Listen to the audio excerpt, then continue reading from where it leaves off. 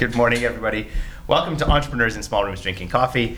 I'm Rob Kennedy, and we're here once again for another episode of the Revisited series, where we take a startup we've talked to in the last couple of years since the show's existed and see what they've been up to. So we're fortunate enough to have Mark of Job Hubble back again today. How's it going? Good, thanks. Thanks for having me. No problem. I think you'll find that the audio quality on this episode is significantly better than the first one. I wasn't complaining the first So time. when you listen to them back to back, you'll be like, wow, I can actually understand what he's saying. I mumble, so... I was like in the mic, I was eating the mic, and you were like off in a distant hallway. So this one, really? it'll sound like a normal human conversation. Oh, okay. So why don't you tell everybody, for those who haven't memorized that last episode, what Job Hubble is? Okay, so Job Hubble is an influencer marketing platform for recruiting. So employers use Job Hubble to reduce their hiring costs by 90% while also improving the candidate quality. And influencers use Job Hubble to start making money from their professional social networking. Cool. Much more polished than last time. Oh, thank you. Okay, so we last left our heroes in 2014, and you had said that like you'd changed the direction of the company. I think you were about to relaunch around then. Were you not? Yeah, well, I mean, I don't remember exactly when we spoke, but probably the Late story 2014. checks out. Yeah. That's really the me I was talking about. Yeah. So why don't we pick up where we left off? So you were like, you realized that, just going the professional recruiting route where you're going to recruiters at companies, it's okay. So one, the professional recruiter market product we've actually licensed out. As a white label kind of thing, you mean? Sort of. It's not really publicly, I know obviously I'm being recorded right now, but I mean, like, in terms of what's going to happen with that, it's going to come out in late September, early October. So keep an eye on that. I think the better way to say what happened with the professional recruiter market was that I personally wasn't able to take that to where it needed to go, whether that was like a lack of experience or whatever it is. I just personally wasn't able to check some of those boxes at that time. But other people in the industry who have been successful in the industry, we're still all over the idea, and they said, okay, you've kind of put it in your garage, can we work something together? So that's actually a really exciting thing for us, because I still have a lot of belief in the product, and I think agency recruiters, or let's just say recruiting models outside of an internal HR team, are going to be making a big comeback in the near term. Touch wood, no economic kind of disaster. Everything is shaping up to require additional resources. Things have really changed in the last 8 years since the crash, because it's 8 years ago. Job postings are down 40%. LinkedIn stock was down 50% before they sold. And, there's a lot of people, including myself, who believe it sold to Microsoft as a business development market. The HR thing was really secondary. And that puts a really big hole in the HR talent acquisition question as to, okay, how do we source people who aren't just like overtly actively looking? And how do you do that when the economy has grown over the last 8 years and demand, et cetera? And I'm, being at the DMZ, I sit by 80 companies, and I did a talk there for recruitment strategy. So people also sometimes, tap me on the shoulder when they have questions, because I've, put my hand up and said I was a recruiter. So I know there's a lot of pain in hiring, and, it gets expensive quickly. So I think there's a comeback happening on that side. That's the you can't do it yourself. You need the train needs to keep going. Thing. Now Job Hubble, we converted because we also felt like there was maybe a bigger overall opportunity on this other kind of social side. So I wanted to put that caveat that I it wasn't that it didn't work. It was that I couldn't necessarily make that into a viable thing. It always worked well for our clients. They always saved money. They've hired people faster. It's just a different thing. But the way you found fit, basically you built a product, it worked, but finding that perfect fit was not the easiest thing to do. But you're saying that like people who are in the recruiting space who understood what it could do can take, like you have found a partner who knows how to leverage the software or the product itself in a more efficient way. Well, right off the bat, they don't have to raise money. Right. Right. That's a big one. Right.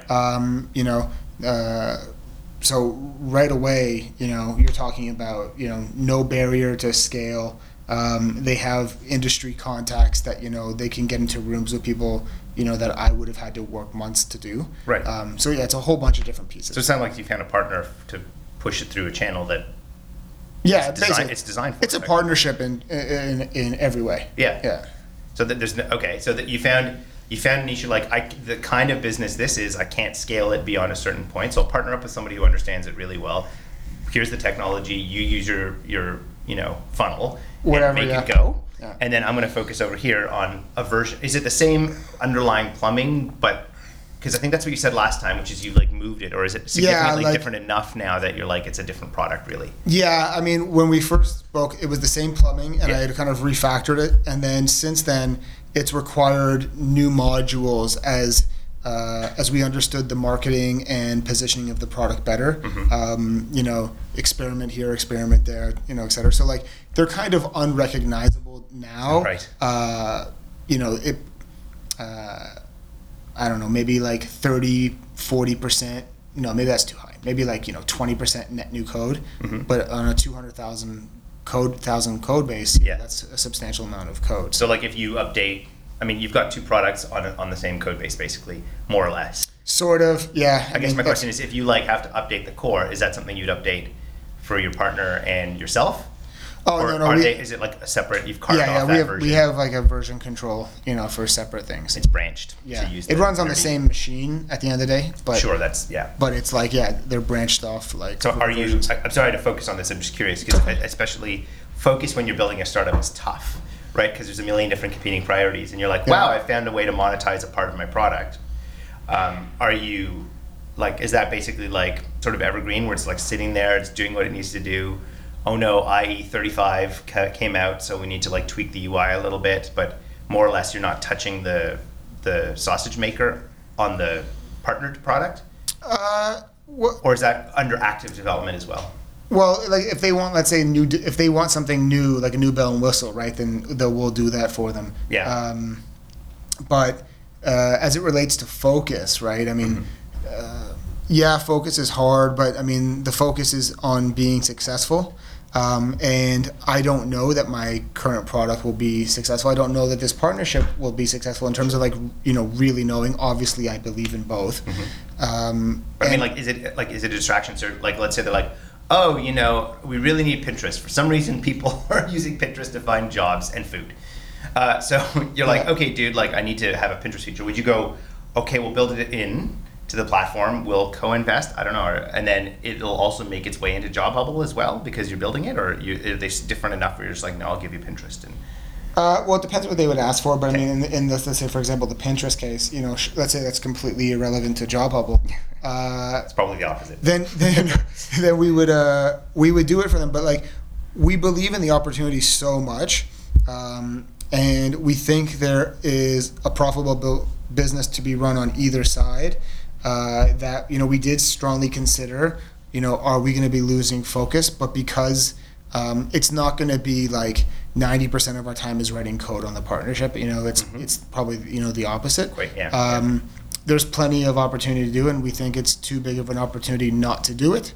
So it's not really that much focus. We're always tight for resources because we're a small team. That's why I'm asking. Because inevitably someone always wants something, right? Like the partner is a friend. Even if you're on the best of terms, you're like, it'd be awesome, Pinterest.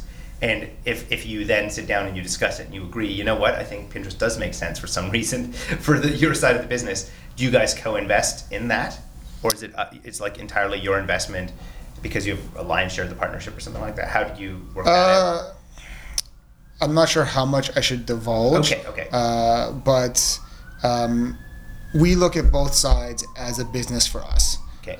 So we can't do anything at a loss, basically, because of the focus issue. Yeah. Right. I can't be like just purely sucking air out of one balloon to fill the other. It has to always be at minimum a break even. And that's the question, is how do you balance that? Because a lot of entrepreneurs find, I mean, there's the narrative and then there's the truth. And the narrative, at least in my experience, is the entrepreneur is like, I'm 100% focused on my business, blah, blah, blah. What really happens is they're like, shit, I got to make a little bit of extra money to make rent. Or this person's come to me and they're like, I'll pay you $100,000 to change my red to yellow. Yeah. You're like, dude, that's like cash flow with no, like, how do you balance the, you know? Yeah, so my feeling on this is that people like, in terms of like sound bites, like, easy answers, right? Like kind of one variable answers, like focus on one thing. Okay. Exactly. But every business is totally different, and there's no way to say that in one case it will be the right answer, in one case it will be the wrong answer, right? So what happens in a theoretical sense where, my influencer marketing product fails and my partnership becomes a big success? There's no way then to say that you could then maybe say, oh, because he lost focus or whatever, but at the end of the day, I have a success. But that's, how do you make that decision? Because you don't know what's going to be successful. Well, this is what I'm trying to say. It's like, so what I'm trying to discuss is that you don't know. You're basically trying to make what it becomes like an educated, guess. The reason why I'm saying, in scenario A, this makes sense, in scenario B, this doesn't make sense, is because that's all you can really do. And then as the entrepreneur, you need to basically, put your chips on the table, because, it's going to be your success or failure either way. You can't go and be like, hey, what should I do? Because people will not understand your business as well as you will. And it's also the fact that the world is always changing. So also what might have been true 2 years ago won't necessarily be true today. So you kind of just have to make a best guess and take it seriously. So like I put a lot of thought into whether or not to do it. And at the end of the day, I just thought it was a better overall value for the company to do it. Because I can always work an extra 10 hours a week. Well, that's have you yet come across that conflict of like A or B, and you have to choose this week or this month to work on A or B? Well, you always do that when you don't have a lot of team members, right? Like, I have a litany of things I would like to get done. If I didn't have my partnership, it would still be a long list of things I want to get done. In some ways, it actually makes you narrow your focus, because you have to now pick and choose and whatnot. But it's like, when you're bootstrapping or you're even early days, I think you just kind of keep pushing the ball forward in terms of like product market fit, figuring out the plan moving forward before you really can get into like some sort of like, J curve, to use enough buzzwords in one sentence. Okay, so let's focus back onto Job Hubble itself. Okay. So you've done the partnership thing, and in the meantime, since I guess it's been almost 2 years, just under 2 years, that's a long time. It's a long time in the life of a small company. So take us through, like, you had the influencer marketing thing. Was it robust? Like, what have you learned since, say, even last year? What did you learn from the product? Is it pretty much the same way? It looks exactly the same and it functions exactly the same as the jobs look similar. We added some stuff. What did I learn? A lot of it had to do around marketing. The first thing I did because we were previously like a B2B, right? Like kind of really strictly. And it was also in a space that I had been working in for a decade. And then, moving into social, for a while, we weren't sure if we were going to be kind of a B2C sort of thing. And so the first thing I did at the DMZ was I went through the list of advisors that had consumer marketing experience, reached out and said, as fast as you can, give me like a download on the 101. And so they're like, it's really expensive. No, not like like Google AdWords. I mean, like, how do you actually market to people at like the most base level? Like, why is it when a steak when the cake has a commercial, they're showing the steak coming off hot instead of talking about some feature or something, right? Like, the core as to like, how do you market? And so that was a big thing for us, because afterwards, not only did we retool how we marketed, but it made us kind of go through like this experimental process, or like multiple iterations, where we were understanding how the various ways in which we marketed a product would have a response as to how the product was perceived by the users. So like, that kind of like really was really valuable for us. And we, not knowing a lot about marketing, it took us a few iterations before we could really understand. And it also takes a few months. You go in to do, like, let's say we're going to market it as this, and then it causes the user to look at the way it was sold, right? And you say it a different way, and then it causes them to look at a different, like, statistic, let's say maybe in terms of how it gets used. And it helped us understand exactly, okay, what it is and what it isn't.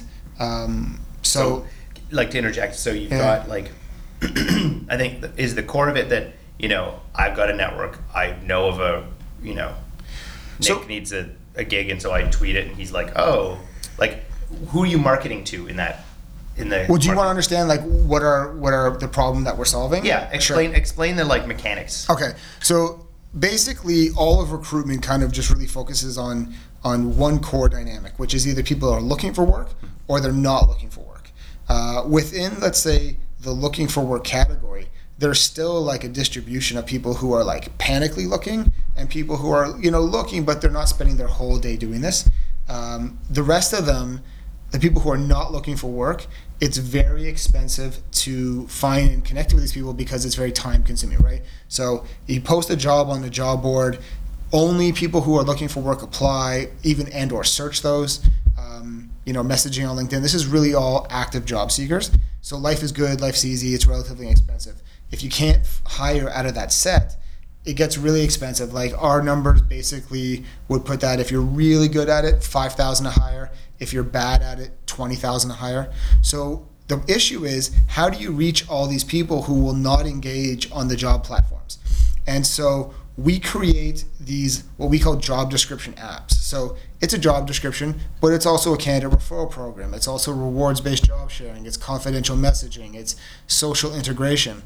And so now you have a tool that can be interacted with and shared, but I also still need to reach you. So I can either buy billboards on the side of buses and spend God knows how much that must cost. Yes. Or I can use something like us, which is influencer marketing. And basically, influencer marketing highly outperforms paid ads, right? It's much better to have a referral of somebody who you know, or who or just see it from an industry event or like a blogger or whatever it is. Yeah. It's not, it's self-curated for us. So they don't post anything they don't think is cool. Right. So there is actually that legitimate, like, oh, we posted it. We're just making it easier for them. And as the employer now, because of the size of social networks and blogs or industry events, we can reach literally hundreds of thousands of people through just one person's share. And the cost of that is infinitely smaller than any other kind of sort of, so it's better advertising, it's et cetera. And then once it goes out to everybody, then the magic can happen as to, oh, maybe that Nick is actually, was talking about it at a party, and you can refer him because you get a reward or whatever, et cetera, et cetera. So basically, like, we give it the initial blast, and then the product itself gives it an additional blast. But so that's what we're solving, is how do you reach all these people in a cost-effective way and start to build out that employer brand so that you can reduce your costs over time. So the consumer marketing is, how do you reach as many people as possible on the blast side in a cost-effective way? You're asking my product or my previous evolution? Your product. So yeah, so what when you're talking about, because going back to the conversation we just finished to talk about the descriptions, like, I had to understand consumer marketing. Because at that time, we had visions of maybe having a lot of just web traffic flow, and that's not really what we are today. Down the road, theoretically, is possible because we do drive a lot of traffic to our own website. But really, what we're good at is helping you, avoid having to do a $5,000 or $20,000 hire. We can get you a $500 hire or a free hire. If, let's say, so for example, the Working Group, which has like an amazing employer brand, is really well known, but maybe not known to everybody. What do you want to spend on marketing to continue to push out that message that you're amazing? If you do that through good channels, your web traffic to your career page goes up, which in turn means the number of candidate applications goes up, and those are cost-free applications. But the way you do that, so one thing we talk about a lot is that the better you are at your job, the shorter your job search will be when you decide you want a new job. So as such, if, let's say, the best engineer decides he wants a new job, he goes and applies to the first 5 companies that come to his head. He doesn't do a whole research on companies. So he applies to, like, all the people you would expect. And then maybe like the second week he finds some other company. So yeah, you get to interview him, but while you're doing your second interview, they've already moved to offer and you can't actually transact on that person. Right. So the point of it is you need to build up that idea in their head so that they are thinking of you when they change their job, the same way Coke keeps buying billboards, right? Like Coke is buying billboards because they want the next time you're thirsty to think of Coke. They're not worried that you don't know who Coca-Cola is, right? So this is kind of how the marketing ties into understanding, and so I needed to learn a lot about this before we could really kind of get to where we are today. Yeah. So how, like, that's, that to me is a lifetime of work, right? Yeah. Like that is the art and science of marketing, and consumer marketing in particular. It's a very expensive customer acquisition channel, right? Like if you're Coke, those billboards ain't cheap. Yep. Although they're fine financially. And then also like getting that art and science of, what is the right message in the right way at the right place at the right time. That's a lifetime. So how do you learn that in a week or a month or whatever? We only do HR. Yeah. Right. So that makes life easier. Like, and I've been a recruiter for 13 years.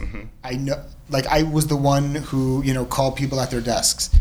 So I have a lot of experience as to what does and doesn't resonate and how to solve these problems in terms of building inbound candidate flow, how to make an impression, how to ask for a referral, etc. So that part... So you understand the channel, it's just getting the messaging right along the way. I know a little bit about the marketing in terms of a job. Like, I know what a bad job description looks like. I know what a good one looks like. I have some like sunsets that, and I've physically gone through that experiment for 13 years. In terms of like the marketing 101s, that's something I had to download and then just fumble in the darkness and try and listen and understand what was coming back and then just do the best I can. I'm sure the best marketing people look at what we do and can find a million holes. Well, whatever, they've been at it hopefully longer. So hopefully, so what did you learn during that period? Did you learn that like, was everything you're doing exactly right and you were doing it the right way? No, because the biggest thing still is the way you position your product in the sale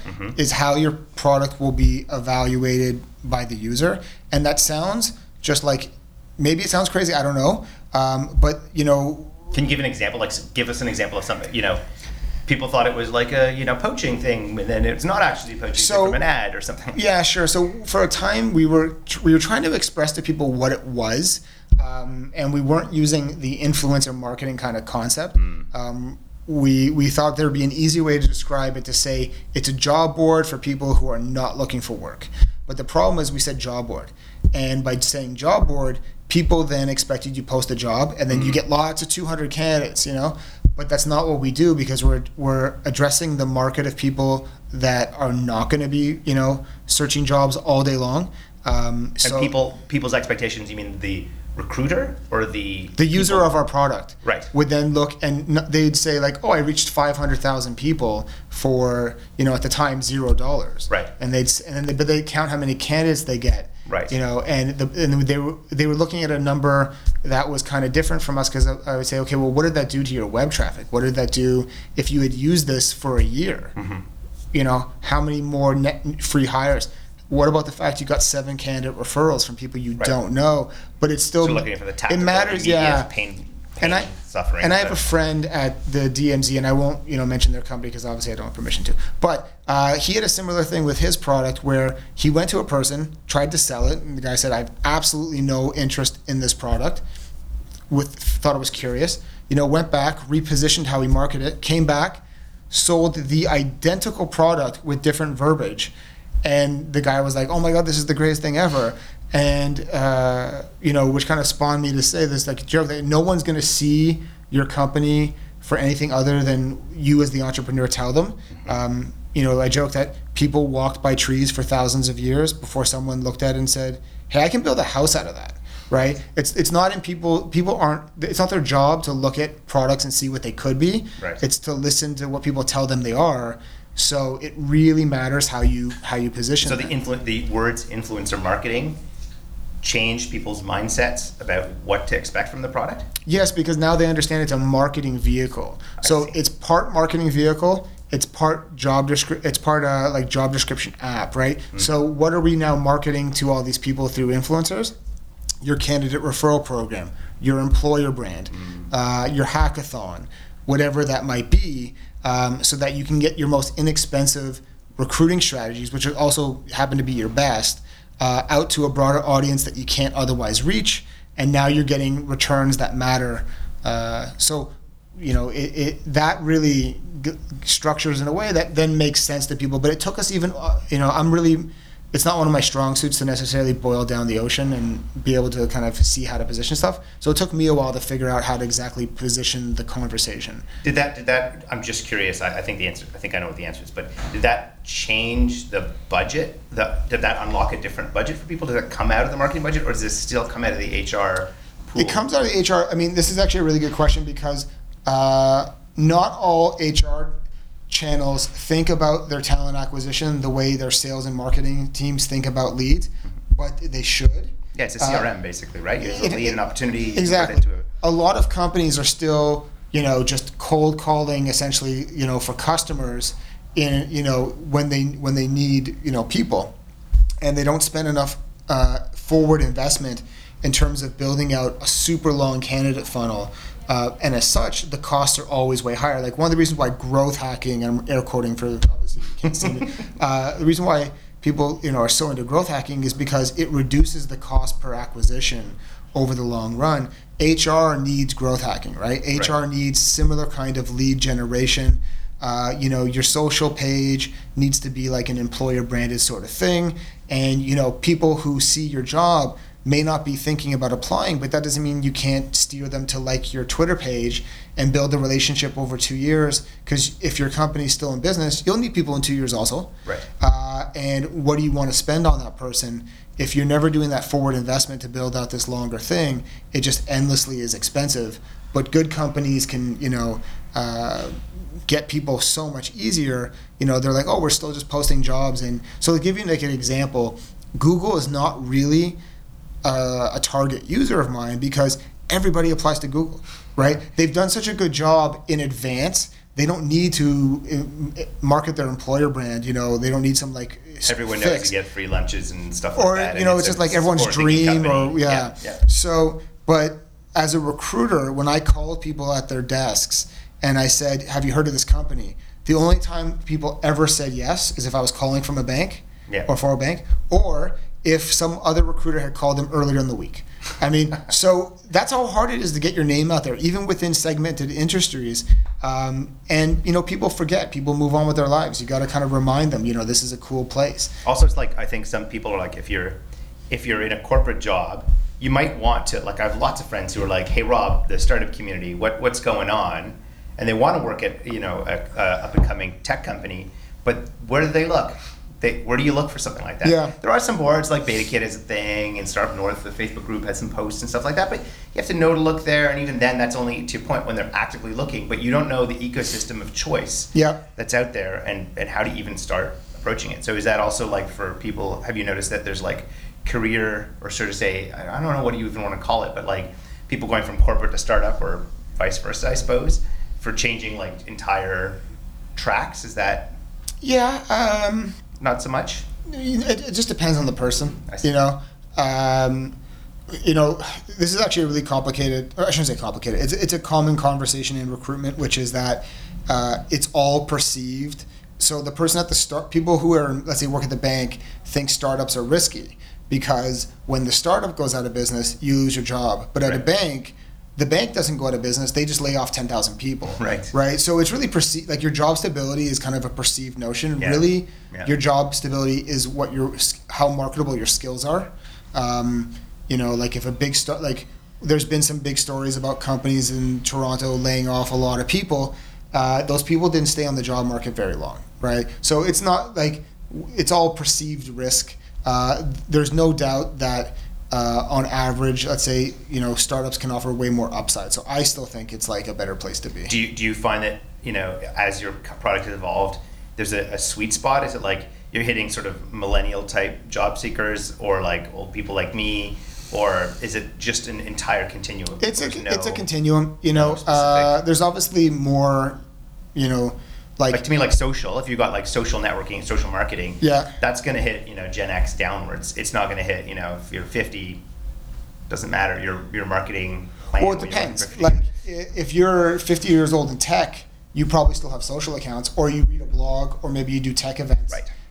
And those are our influencers. Fair enough. But yeah, I mean, there's no doubt. Like 90% of millennials are on Facebook every day. So yeah, that part we're probably going to help with a little more. But that's not to say that we can't reach other people. But generally speaking, a product like ours is more targeted to the non-C-level job, right? Like, because that's just kind of a different process. You might need 100 engineers. You're not going to have 100 CFOs. So, how do you build the pipeline? Therefore, has to then obviously be orders of magnitude larger. So we're more of like surrounding the fort for, let's say, like a high-level executive. They kind of see it a little bit more in terms of their social, and when they get into a conversation, they got a good feeling about that. But we're going to drive better results in the lower-end jobs. Got it. And so how do you, like, it's been a year or so, how have you kept the lights on? Like, is it just you've optimized funnel, you take a cut, and then it's been enough to, or like, how have you? A little bit of everything. We had saved up money, before the DMZ, we were doing some professional services for people also on the side. We, of course, have our partnership and some other stuff. So, like I think I said last time, I don't buy expensive watches and stuff like that. Yeah, that's exactly what you said. Yeah. So it's easier to keep the lights on when you're just paying for the lights. Yeah. But that's also a choice, right? Like, I left the job where I made a lot more money. I'm so much happier doing startup stuff. Whether it works out or not, it's more of like a personal desire than just like a pure like, oh, I'm going to Rational make. money maker. Yeah. Well, yeah, I mean, yeah, rational, sure, exactly. Because if it works out, great. If it doesn't, whatever. So then, we were talking before the show, you like chose the fine folks at the DMZ, which is like a Ryerson, which is like a Toronto incubator affiliated with the university. You chose to move into a space like that. It's co-working, but it's got slightly more, I don't know what the word is, enlightened, I guess, than co-working. Okay, yeah. Why did you do that? Why not just, go into a basement or go to WeWork or something like that, which doesn't exist in Toronto? Why not do something like that? Versus other co-working spaces, or just in general? Well, in general, why go to one? I mean, you could specify. We thought they could help. We thought it'd be a good thing. It was kind of like time for us to kind of move forward. But there's a lot of value being around other startups in a similar place in terms of their business. Because it's a little different when you talk to founders or people doing this stuff. It's not something you can talk about with your parents necessarily. It's so highly specific to conversations, but you get so much out of being with other people. Like, it's not just if people give you good ideas. It's just people sharing ideas can make you think of stuff you didn't see. Like, I get as much from the bad conversations as I do from the good, because like the bad conversation comes around the back and I didn't see that angle because I wasn't thinking about, because what the person might have been suggesting is totally wrong, but it made me think about something that I hadn't considered. And, so you can get so much out of being with so many other people in different businesses and whatnot. It's just so highly valuable. So we just thought it would be a good thing for us to help move forward. We wanted to build like a network around us, right? Because we're a small team. So we said, what the DMZ can do for us is, they can facilitate conversations or events or whatever that might be. Suddenly now there's other people kind of, for lack of a better term, working with us to help us kind of grow. So it just made, a lot of sense. And of course it's free in the initial term. I mean, I would struggle to understand why any entrepreneur, even if they had money, wouldn't want to participate at least for some part of it. Because, it's just it's all upside. So then take me back, like the one question I have, and this always comes up to me with entrepreneurs, is that, you've been doing this, I guess, for the better part of 4 years, because I think it was late 2012 when you started the version 1 of it, or version 0.1 or whatever. Yeah. And you're sort of like trying to find a path to victory. And I mean, you're not yet a billionaire. I think that's safe to say. Just short, yeah. Just two short. commas. By the way, sponsor the show. Yeah. I'm just kidding. At what point do you say, this is really cool and it's a really good idea, but it's not like, you're constantly trying to find that thing that'll generate a huge amount of revenue, find the right thing. At what point do you ever say, okay, I think I've given this a good enough go. It's time to stop? Or do you ever say that? I guess that's a choice, right? Yeah. I mean, it's just really, it's a cost, you know. You can theoretically, you know, go on forever. The reason why I've always kept going was I felt like what I was hearing back in terms of user data was that I was close, but something was just kind of misaligned or missing. And so as I've made these iterative steps since 2012, even since 2014, when we, you know, you go out, you do something, you do, whether it's sales or whatever, and you know, you get some kind of response or whatever, but you can feel it's disconnected, and you think about it and you're like, oh, this is missing, and then you do that, and you are then doing better than the previous iteration. So it's not circling around in a never-ending going nowhere. You actually do kind of move up. How do you know it's better? Response rates go up. Number of people who actually buy, the amount of time they stay on, the engagement from the users. If you have some sort of overall bigger strategy, you start to see that actual, you know, start to come through. Then, you know, you're like, okay, it's getting better. I'm personally of the mindset that just going out and trying to build revenue with a product that's like not really got product market fit isn't going to necessarily help you build a big company. It's fine to build a small company, and small can be hundreds of millions, right? Yeah. But like, you need to like really find something that just like, you know, locks in. Anybody who's willing to talk to you can't live without it, sort of thing. And so my mindset is I'm trying to work to that, or get as close as I feel my opportunity is. And let's just say, for example, this last iteration is as close as I'm going to get to having a really great kind of like, you know, rocket ship product. You know, then I'll be able to say, okay, this is as far as it goes. What's the revenue model, you know, look like? Like, what can I charge for this? What does it cost me? What does that business look like? And then just run that business. But to do it before that, to me, it's like the point of startups, especially when they're bootstrapping, is to try to find the thing that really sticks. And I don't know if that's because I overly romanticize the PayPal story, you know, where they went through various iterations of the product before finding something that just went off the charts.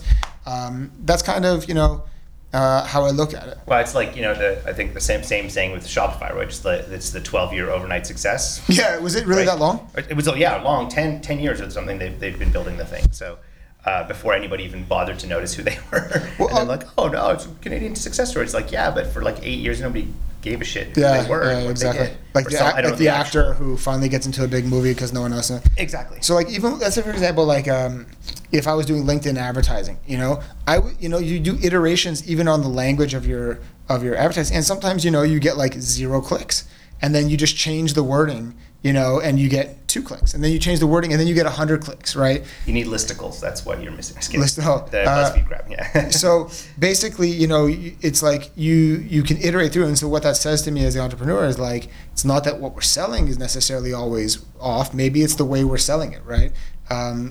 You know, these sorts of things that matter. So, you know, I'm sorry to say we're almost out of time. Yeah. It goes very fast. What you're at a point where you're like constantly refining the model.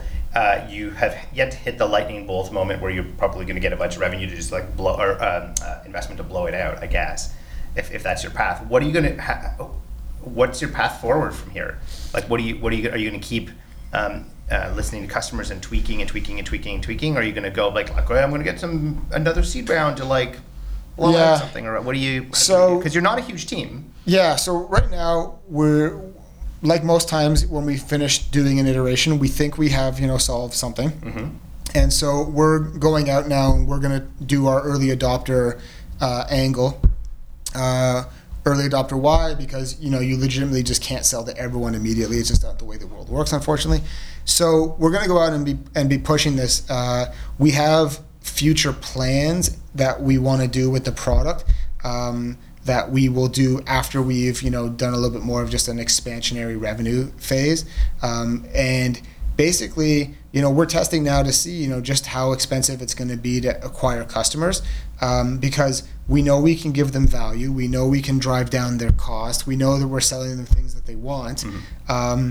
but maybe it's hard to reach this customer base. How slow is that going to be? And then that will define how we do some of the other more innovative things that we're going to add to the platform over time as other growth. So we've got the partnership, but we don't actually actively, do those sales, right? That's like, we just kind of keep It's their role. Yeah, exactly. We power.